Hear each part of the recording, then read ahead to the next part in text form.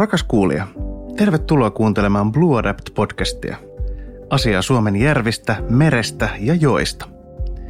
Tässä podcastissa keskustelemme kestävän sinisen talouden haasteista ja mahdollisuuksista. Minähän olen Mikael Sokero, Blue Adapt-hankkeen vuorovaikutusvastaava. Tänään tosiaan, rakkaat kuulijamme, keskustelemme lannasta ja ravinteiden kierrätyksestä osana sinistä taloutta. Kestävä sininen talous liittyy vesien lisäksi keskeisesti tietysti myös maalla tapahtuvaan toimintaan, kuten esimerkiksi Itämerta käsittelevässä jaksossakin totesimme. Vesistöjen ympäristökuormitusta ei voida hillitä puuttumatta siihen, mitä maalla tapahtuu. Ja jälleen kerran voin kuulijoiden onneksi todeta, että minun ei todellakaan ole tarkoitus höpötellä yksin lannan ravinteiden kierrätyksestä, vaan minulla on ilo toivottaa tervetulleeksi studioon 2 alan asiaan vihkiytynyttä tutkijaa. Helena Valve, ympäristöpolitiikan erikoistutkija Suomen ympäristökeskuksesta. Olet erikoistunut tutkimuksessasi erityisesti vesien ja merensuojelun sekä kiertotalouden ohjauskeinoihin ja johdat Blue Adaptissa työpakettia, jossa on toteutettu 2 murrosareena-prosessia, joista toinen, eli viimeinen, onkin päättynyt. Tervetuloa. Kiitoksia, kiitos Mikael. Helenan lisäksi meillä on loiskahtanut studioon Sari Luostarinen, erikoistutkija Suomen luonnonvarakeskuksesta. Erikoisosaamisalasi liittyy lannan käsittelyyn, hyödyntämiseen, biokaasuteknologiaan, eloperäisten jätteiden ja sivutuotteiden prosessointiin sekä jätevesien käsittelyyn. Tervetuloa. Kiitoksia, kiitos paljon kutsusta. Ensimmäinen kysymys onkin teille molemmille. Tunnette toisenne entuudestaan. Pitääkö paikkansa? Kyllä, tämän voimme ihan rohkeasti nyt julkituoda.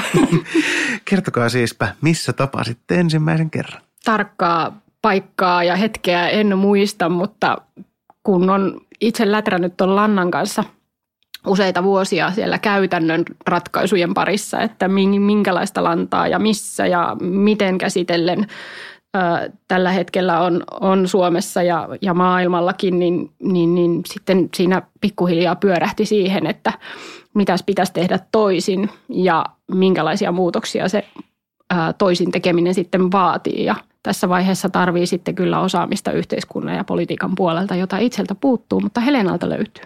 Joo, tämä on yksi tapa kertoa tästä meidän historiasta. Mun näkökulmasta oli se, että mä kiinnostuin lannasta vesiensuojelukysymyksenä. Lantaan törmää nopeasti, kun on kiinnostunut vesien hyvän ekologisen tilan edistämisestä ja ravinnekuormituksen vähentämisestä, koska lanta on ravinteikas massa, jota käsitellään ja jota käyttää lannoitteena maatiloilla ja se on niin kuin vesiensuojelukysymys siinä vaiheessa, kun sitä on liikaa. Ja sitten kun mä aloin niin kuin tutustumaan tähän aiheeseen, niin kyllä Sarin työt sekä biokaasu että lantakysymyksissä äkkiä tuli vastaan ja sitten tavattiin varmaan just vesiensuojelu tapahtumassa jossain, missä tutkijat kohtaa ja jotka on onneksi rakennettu juuri sitä varten, että kohdataan. Tämä koko ilmiö on nyt niin kuin isolle yleisölle voisi sanoa melko tuntematon, niin aloitetaan ihan perusasioista. Sari, tunnet tämän kentän tosi hyvin, olet kädet savessa tässä asiassa. Aloitetaan siitä, että miksi jokaisen pitäisi olla kiinnostunut lannasta ja sen ravinnekierrätyksestä vuonna 2019. Mikä sen merkitys on? No usein nousee esille tuo, minkä Helena jo mainitsi, eli ne vesistökysymykset ja millä lailla lannan lannoitekäyttö voi lisätä ravinnekuormitusta vesistöihin ja aiheuttaa siellä sitten ei-toivottuja ilmiöitä. Mutta käännetään asia toisinpäin, lanta on myös mahdollisuus. Eli lanta on merkittävin kierrätettävä eloperäinen biomassa Suomessa ja myöskin kansainvälisesti. Siinä on paljon typpeä ja fosforia, jotka on välttämättömiä sille, että me voidaan tuottaa ruokaa kasvavalle väestölle. Ja se on sellainen perinteinen tapa ollut kierrättää ravinteita ruoantuotannossa ja ruokaketjussa. Sen lisäksi se sisältää myös sitä orgaanista ainetta, jota se maaperä tarvitsee pysyäkseen kunnossa ja tuottaakseen hyviä satoja. Eli lannalla on paljonkin merkitystä. Hienoa. Sitten Helena, puhuttiin tuossa vähän meidän Blue Adapt-hankkeesta ja kestävästä sinisestä taloudesta. Sanoisitko vielä, että miten tämä lannan ravinnekierrätys nyt ja edistynyt fraktiointi, mitä se edistynyt fraktiointi on ja miten se liittyy meidän hankkeeseen? No joo, tämä on asia, josta hankkeen sisälläkin on vähän puhuttu, että onko tämä nyt ihan niin kuin sinisen kasvun, sinisen talouden ytimessä. Mutta jos ajatellaan kestävää sinistä taloutta ja sitä, miten me voidaan eri tavoin sekä miettiä niin kuin hyvinvoinnin kasvattamista että vesien suojelua, niin me kyllä aika pian törmätään siihen lantaan, koska juuri mainitsemasi tämmöisten uusien, kutsuit sitä fraktioinniksi, tämmöisten lannan prosessointiteknologioiden ansiosta ja niin on niin kuin entistä paremmat mahdollisuudet kääntää ikään kuin, mikä vesien suojelun näkökulmasta on ongelma, niin mahdollisuudeksi ja tuoda esiin nämä, mitä Sari mainitsi, tämä lantamahdollisuutena ja kääntää vesien suojelu liiketoiminnaksi. Tämä on ehkä hyvin yksinkertaista sanottu, mutta tämä on niin kuin se perusajatus, miksi me ollaan käsitelty tässä hankkeessa lannan ravinteiden kierrätystä. Hyvä. Eli nyt kun minä en tunne tätä asiaa lainkaan, niin ymmärsin, että lantaa on paljon. Se on merkittävä asia. Se on merkittävä ennen kaikkea vesien ja vesien ekologisen tilan näkökulmasta, ennen kaikkea ravinteiden kontekstissa. Vääntäkää nyt mulle rautalangasta. Mistä on kysymys? No tällä hetkellähän lanta kiertää koko ajan lannoitteeksi tavallaan. Eli kotieläintiloilla, jotka tuottaa naudan lihaa, maitotuotteita, sianlihaa, siipikarjaa, kananmunia, näin poispäin, niin siellä muodostuu lantaa, joka käytetään hyödyksi siinä tilan toiminnassa, kun kasvatetaan rehua niille eläimille tai sitten jotain muita kasveja myyntiin. Ongelmaksi asia alkaa muodostua siinä vaiheessa, jos sitä lantaa on enemmän kuin se tila tarvitsee siihen lannoitukseensa. On lainsäädäntöä, joka rajoittaa sitä, että kuinka paljon fosforia ja typpeä saa sinne lannoitteena lisätä ja kuinka paljon se ylipäätään se kasvi aina tarvitsee. Eli sitä ei voi niin kuin määrättömiin sinne peltoon laittaa ja sitten voi olla, että tosiaan sillä tilalla on sitä enemmän kuin itse tarvitsee. Sitten on päädytty vielä sen lisäksi siihen tilanteeseen, että kasvintuotanto ja eläintuotanto on kovasti eriytynyt toisistaan ja sitten se on tapahtunut myös alueellisesti. Eli toisaalla on paljon kotieläintuotantoa, toisaalla on paljon kasvintuotantoa ja ne ravinteet ei sieltä lanta-alueelta kierrä välttämättä sinne kasvialueelle, missä niitä tarvittaisiin enemmän kuin siellä lanta-alueella. Niin, ja siis sitten meidän vaihtoehto ei ole siis se, että aina kun liikumme paikasta toiseen, otetaan peräkärryllinen tätä lantaa mukaan. Ei se oikein kauhean tehokasta ole ja se on myöskin aika kustannuksiltaan korkea ruveta sitä raakalantana viemään kovin pitkiä matkoja. Tässä voi olla kyse niin kuin 100 kilometreistä, että olisi syytä siirtää. Että se voi olla todellakin noin, että se ei, paitsi että sillä tilalla itsellään ei ole niin kuin kestävää käyttöä sille lannalle, niin naapureillakaan ei ole. Ja sitten tulee juuri tämä kysymys, että sitä pitäisi saada kuljetettavampaan muotoon, koska sitten samaan aikaan Suomessa on lukuisia tai paljon alueita ja paljon maatiloja, jotka halajaisivat lantaa lannoitteeksi. Että yksi toinen puoli, mikä tässä yhtälössä on se, että tämmöisten teollisten keinolannoitteiden tekeminen, se vaatii typpilannoitteiden tekeminen paljon energiaa ja taas fosforilannoitteiden osalta niin kuin rajoittavaksi tekijäksi jollain aikavälillä muodostuu se, että fosforia ei ole loputtomia saatavilla ja se on tämmöinen, sanotaan vähän niin kuin strateginen luonnonvara, että yleisesti niin kuin Euroopan unioni on aika riippuvainen siitä, että me saadaan fosforia jostain ulkopuolelta. Joo, fosfori on nostettu kriittisten raaka-aineiden joukkoon, eli sitä täytyy ruveta kierrättää paremmin joka tapauksessa. Ja lanta on siinä aika isossa roolissa ihan kansainvälisesti koko maailmassa. Aivan. Hienoa. Nyt siis olen ymmärtänyt paljon enemmän ja kysymys on siis siitä, että jonkunlainen muutos, yhteiskunnallinen murros tarvitaan. Tähän me ollaan tehty Blue Adapt-hankkeessa Helena Murrosareena-prosessi. Mistä on kysymys? Niin, aikamoinen sanahirviö, eikö olekin? Näin ainakin meidän Murrosareena osallistujat olivat sitä mieltä, että miksi puhua tällaisesta sanasta ja käsitteestä. Ja miksi ei puhua vain siitä, että me tavataan ja keskustellaan ja meillä on työpajoja.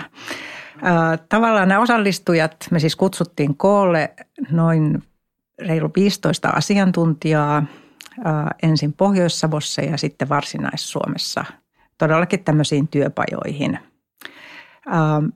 Mutta tässä jujuna oli se, että paitsi että on tietysti hyvä kohdata ja oppia toisiltaan, niin todellakin tehdä tällaisia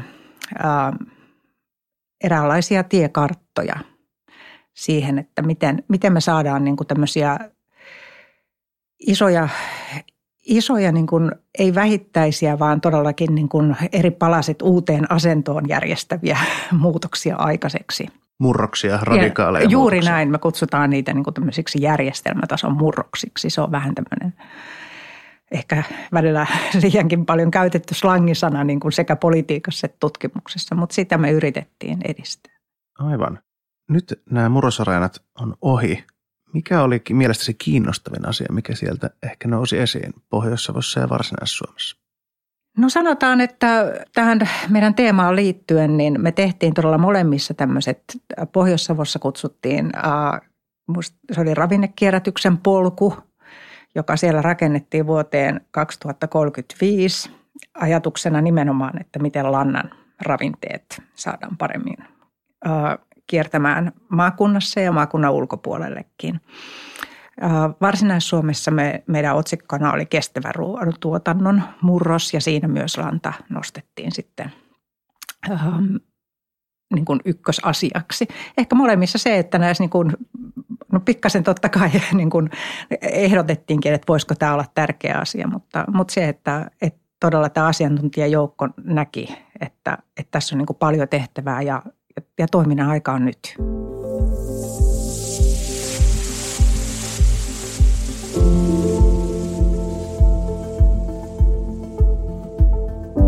Keskustellaan siitä seuraavaksi, että minkälaiset muutosilmiöt, trendit vaikuttavat ravinnekierrätyksen edistämiseen, erityisesti lannan hyödyntämiseen ja kehittämiseen.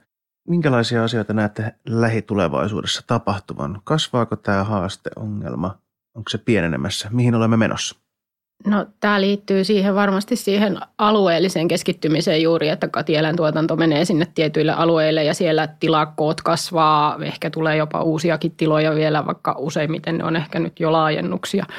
Mutta sen suuntauksen muuttaminen on aika pitkissä kantimissa ja vaikeaa ja vaatii juuri semmoista, jos siihen halutaan mennä, niin vaatii kyllä todella suurta tämmöistä järjestelmällistä muutosta sitten, niin kuin, kuinka maataloustuotanto ylipäätään toimii. Tuleeko sieltä, sanotaan Pohjois-Savosta, Varsinais-Suomesta, muista maakunnista, tuleeko sieltä painetta tähän suuntaan? Oletteko tämmöistä huomannut tutkimuksessanne? Niin kuin lannanravinteiden kierrättämiseen. Niin kuin ehdottomasti Varsinais-Suomesta tulee, niin kuin Sari ilmoitti ja sanoi, että siellä on niin kuin, se ongelma on suuri, mutta niin kuin jos miettii sitä painetta, niin suhteessa siihen, mikä on niin kuin tilanne nyt, niin se on niin kuin, sanotaan, että se on niin kuin aika hämmästyttävää, että tarve on tehdä jotain, mutta nyt ollaan vielä kyllä aika, niin kuin osin aika alussa.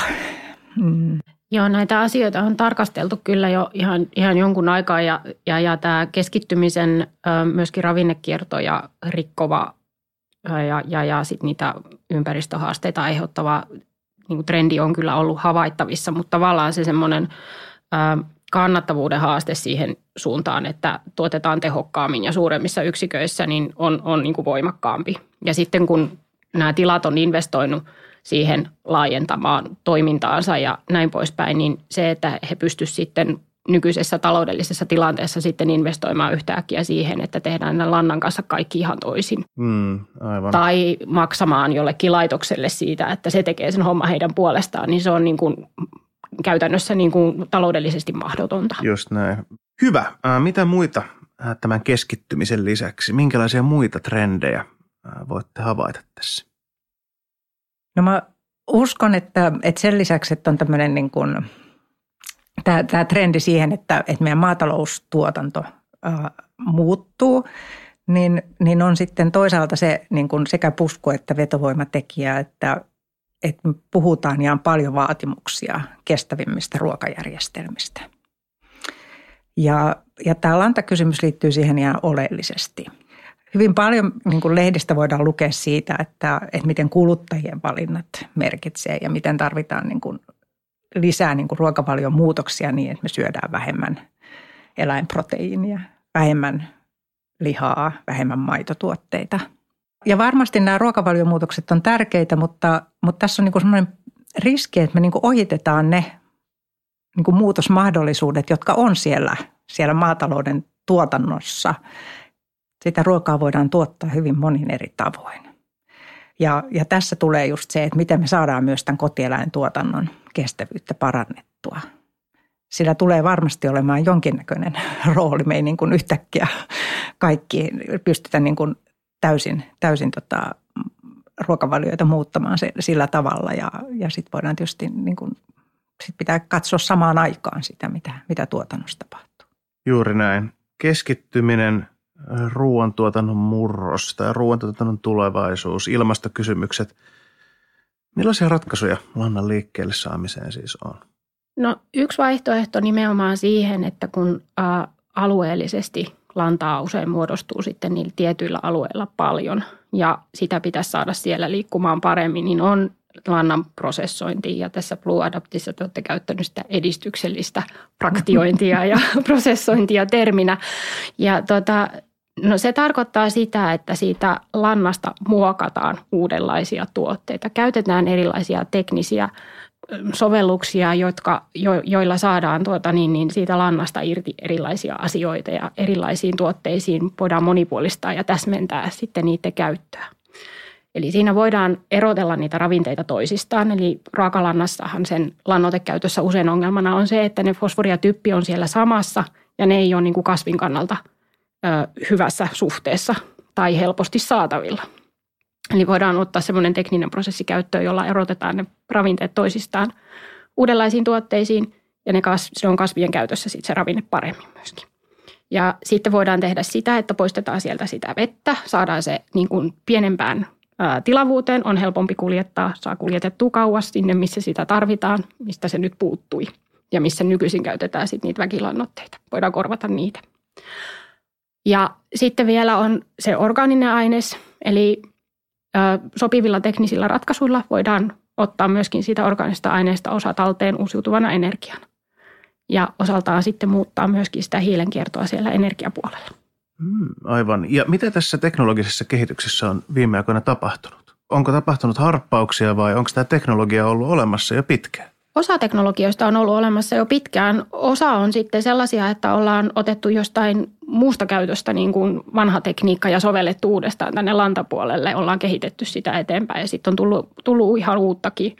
Ja teknisiä ratkaisuja on monenlaisia olemassa. On kaikenlaisia suodatuksia ja ammoniumtypen strippauksia erilleen ja on pyrolyysejä ja biokaasuja ja kaikenlaisia. Niistä voidaan tehdä vaikka minkälainen yhdistelmä, että se teknologiaketju voi olla pidempi tai lyhyempi. Vähän niin kuin sen mukaan, että mitä on ne lannat, joita prosessoidaan ja mitä niistä halutaan ulos.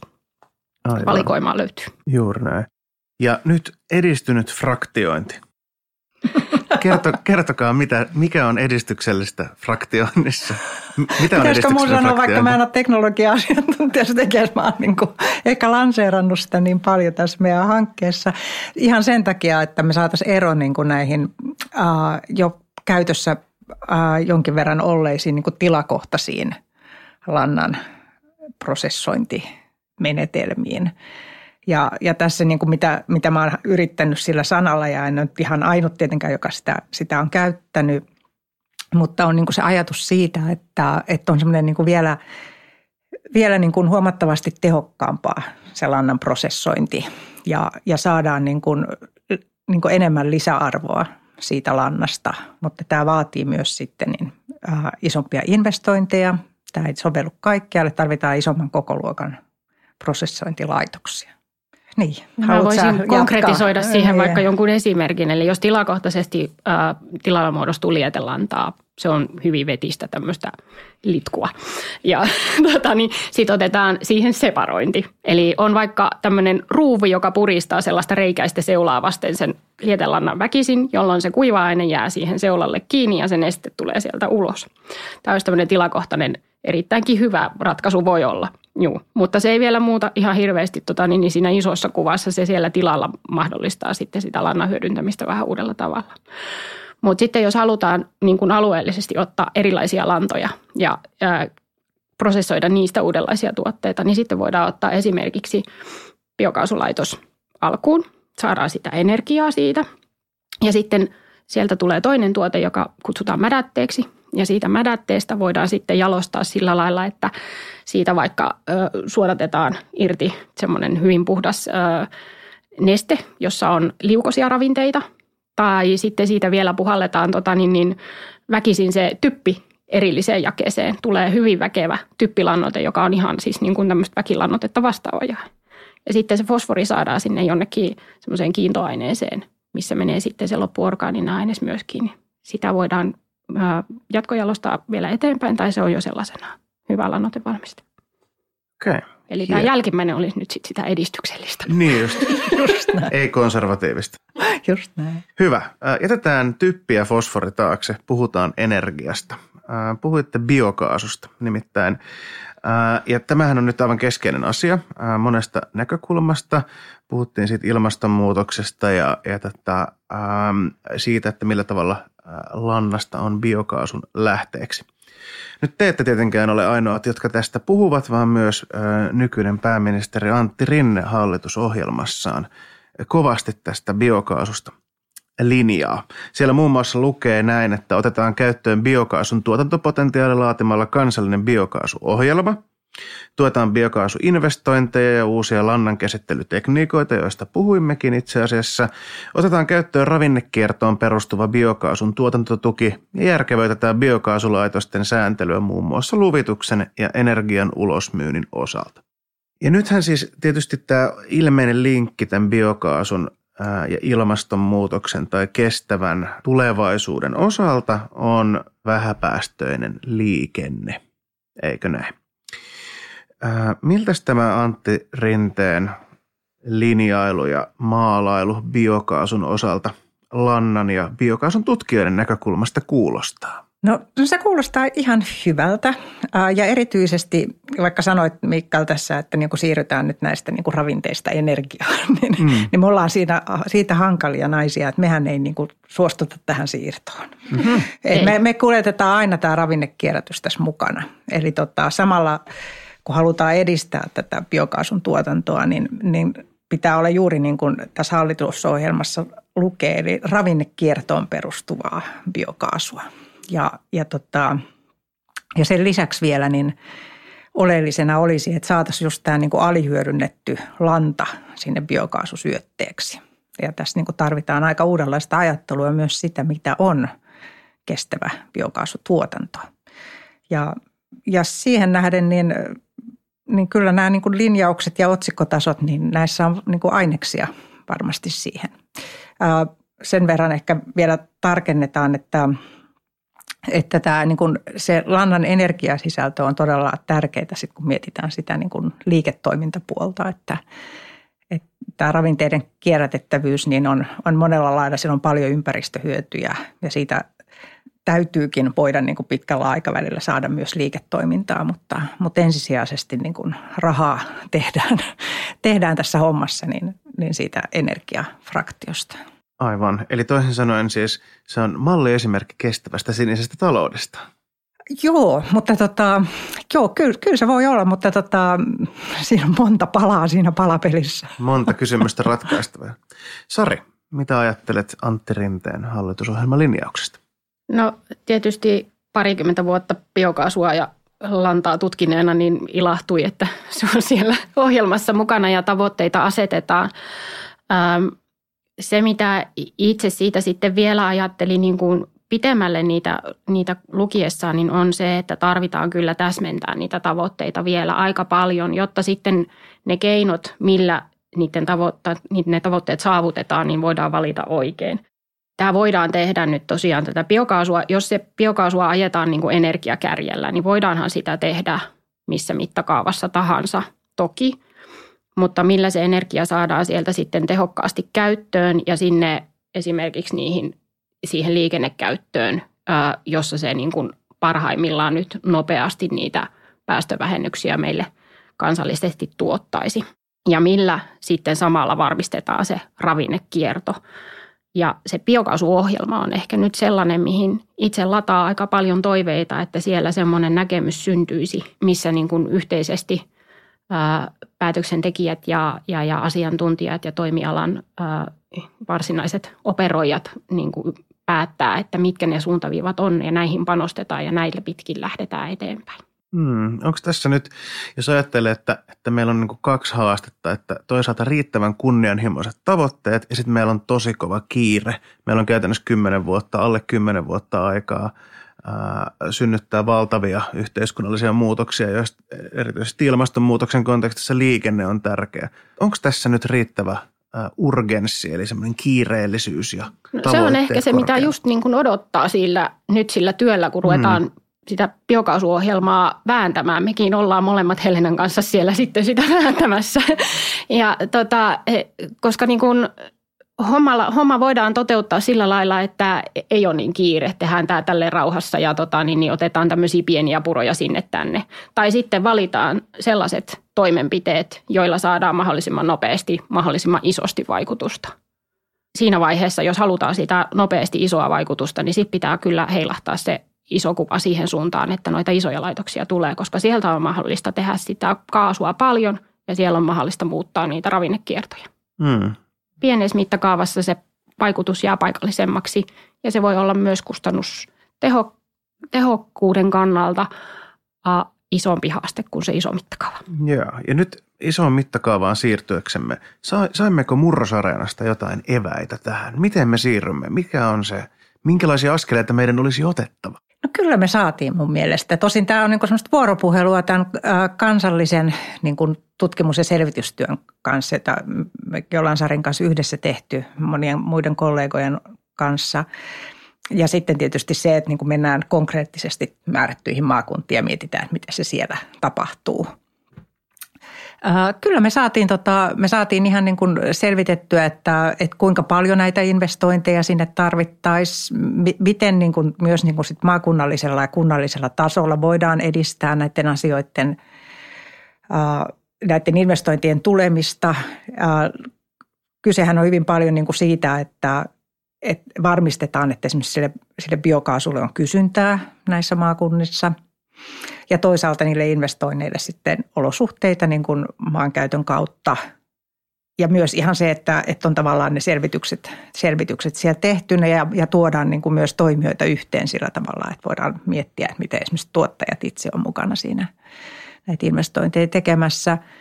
Ja sitten ehkä se, mitä korostaisin myös, että meidän pitää, niin kuin, jotta me saadaan myös ne vesiensuojeluhyödyt, niin pitää koko ajan se puoli kirkkaana, että pelkästään se, että lantaa prosessoidaan, niin se ei auta saamaan meidän vesiä hyvään ekologiseen tilaan, että meillä täytyy olla sitten niin kuin selkeät rajoitteet sille, kuinka paljon, mitä ravinnetta se sitten onkaan, onko se kierrätysravinteita, raakalantaa, teollisuuslannoitteita saadaan ja voi levittää ja miten sitä käsitellään.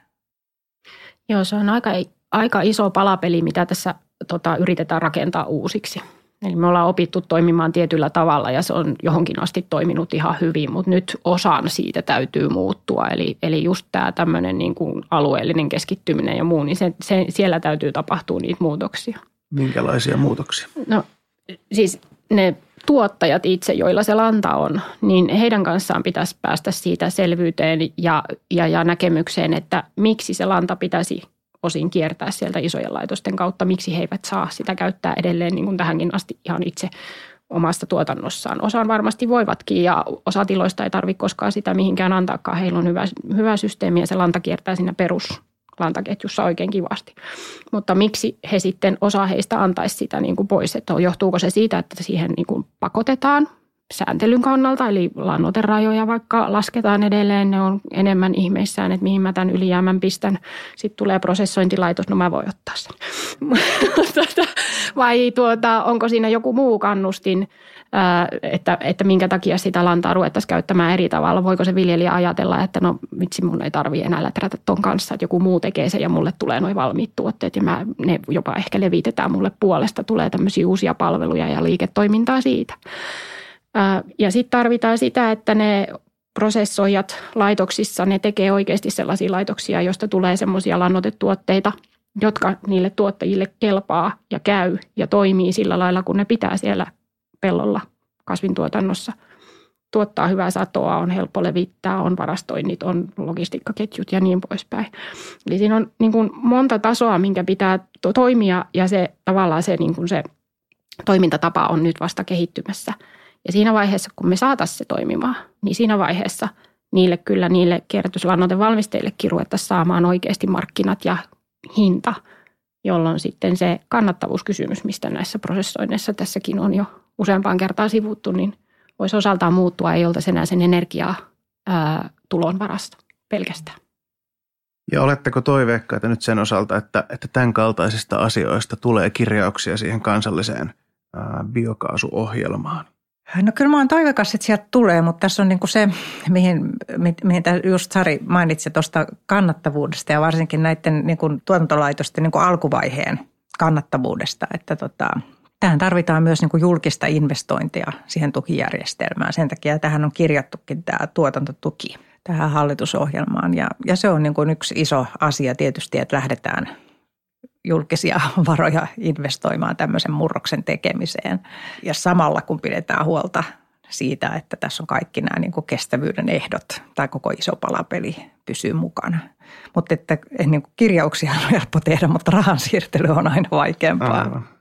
On, ja sen takia se kohdentaminen niin kuin niihin vaikuttavimpiin ratkaisuihin tavallaan nousee niin kuin edelleenkin tärkeäksi, että se mihin se sitten se julkinen raha laitetaan, niin olisi sellaista, millä oikeasti saadaan isompaa muutosta aikaiseksi.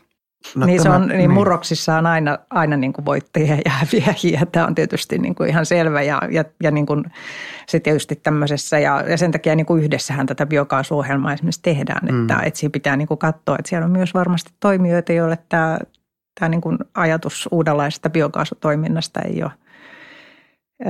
Sanotaan näin, että se pakottaa heidät miettimään heidän toimintaansa uusista näkökohdista ja ehkä myös niin kuin tukia, joihin he ovat tottuneet mahdollisesti jopa myös siitä. Aivan. No tässä oli nyt ainakin aika selkeä viesti myös tätä kautta siihen ohjelman valmisteluun.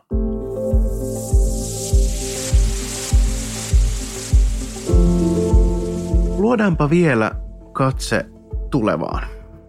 Mitäs nyt seuraavaksi pitäisi tapahtua? Mitä pitäisi tehdä? Minkälaisiin toimiin meidän pitäisi nyt välittömästi sitten ryhtyä? Mun ajatus ehkä siitä syystä, että saataisiin nopeiten muutosta aikaiseksi, niin on se, että kohdennettaisiin panoksia tähän alueellisen lantaylijäämän korjaamiseen. Saataisiin sitä lannan prosessointia tällaisissa suuremmissa laitoksissa, joissa on sit mahdollisuus tosiaan tuottaa esimerkiksi sitä liikennekaasua samalla ja sitten tuottaa niitä uudenlaisia kierrätyslannoitevalmisteita, jotka voidaan kuljettaa alueille, joissa sitä ravinteille on tarvista ja samalla korvata niitä mineraalilannoitteita. Ja mikä olisi yksi hyvin konkreettinen tärkeä asia, mikä pitäisi tehdä, että näin tapahtuu?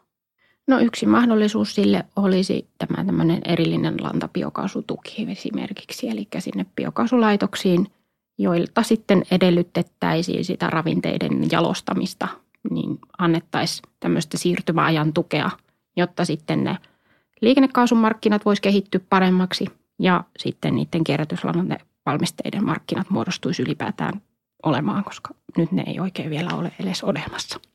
Eli me tarvitaan uusia investointeja. Me tarvitaan niin kuin ihan reilusti. Julkisia investointeja. Me tarvitaan yksityisiä investointeja, joille niin kuin myös julkisen sektorin on luotava hyvät edellytykset. Ja tässä tarvitaan sitten julkisia toimia. Me tarvitaan sekä tätä, niin kuin, että saadaan tätä alkuvaiheen kannattavuutta tuettua ja siihen niin kuin me ollaan yhdessä Luken kanssa tehty toisessa hankkeessa laskelmia, että mitä se tarkoittaa. Ja sitten tarvitaan toisaalta julkista valtaa siihen, että luodaan niin kuin siinä mielessä hyvä investointiympäristö, että tiedetään, että niillä lopputuotteille on kysyntää. Ja tähän tarvitaan sääntelymuutoksia niin, että kierrätyslannoitteiden käyttöä edistetään. Sitten tarvitaan myös niin kuin esimerkiksi ihan tämmöisiä, niin kuin aina puhutaan paljon julkisista hankinnoistakin, mutta tässä niin kuin se että meillä olisi niin kuin biokaasukäyttöstä julkista liikennettä esimerkiksi, että on niin kuin varmaa tietoa siitä, että näille lopputuotteille on kysyntää. Ja tässä julkisella sektorilla on merkittävä roolinsa. Eli siis toisin sanoen meillä pitäisi olla enemmän sitä kaasun käyttöä. Meillä pitäisi olla kaasun käyttöä. Sininen biotalous hyökkää liikennepolitiikan tontille ja sininen talous ylipäätään. Kyllä, mutta yhtä lailla pitää olla sitten sitä käyttöä niille kierrätyslannoitevalmisteille ja sille porkkanaa sille tuottajalle, että minkä takia se lanta kiertää eri tavalla kuin aikaisemmin. Joo, ja se tuo nimenomaan sit myös niin kuin esiin tämän niin kuin osin aika ajankohtaisetkin muutokset, mitä tehdään maatalouden ympäristösääntelyyn. Vielä ehkä painottaisin sitä, että tässä vaiheessa kuulijalle tulee semmoinen eittämättä semmoinen olo, että tämä tapahtuu niin kuin, pitää tapahtua niin paljon niin eri puolilla yhteiskuntaa, maatalouspolitiikassa, ympäristöpolitiikassa, liikenneratkaisuissa, liikennepoliittisessa päätöksenteossa.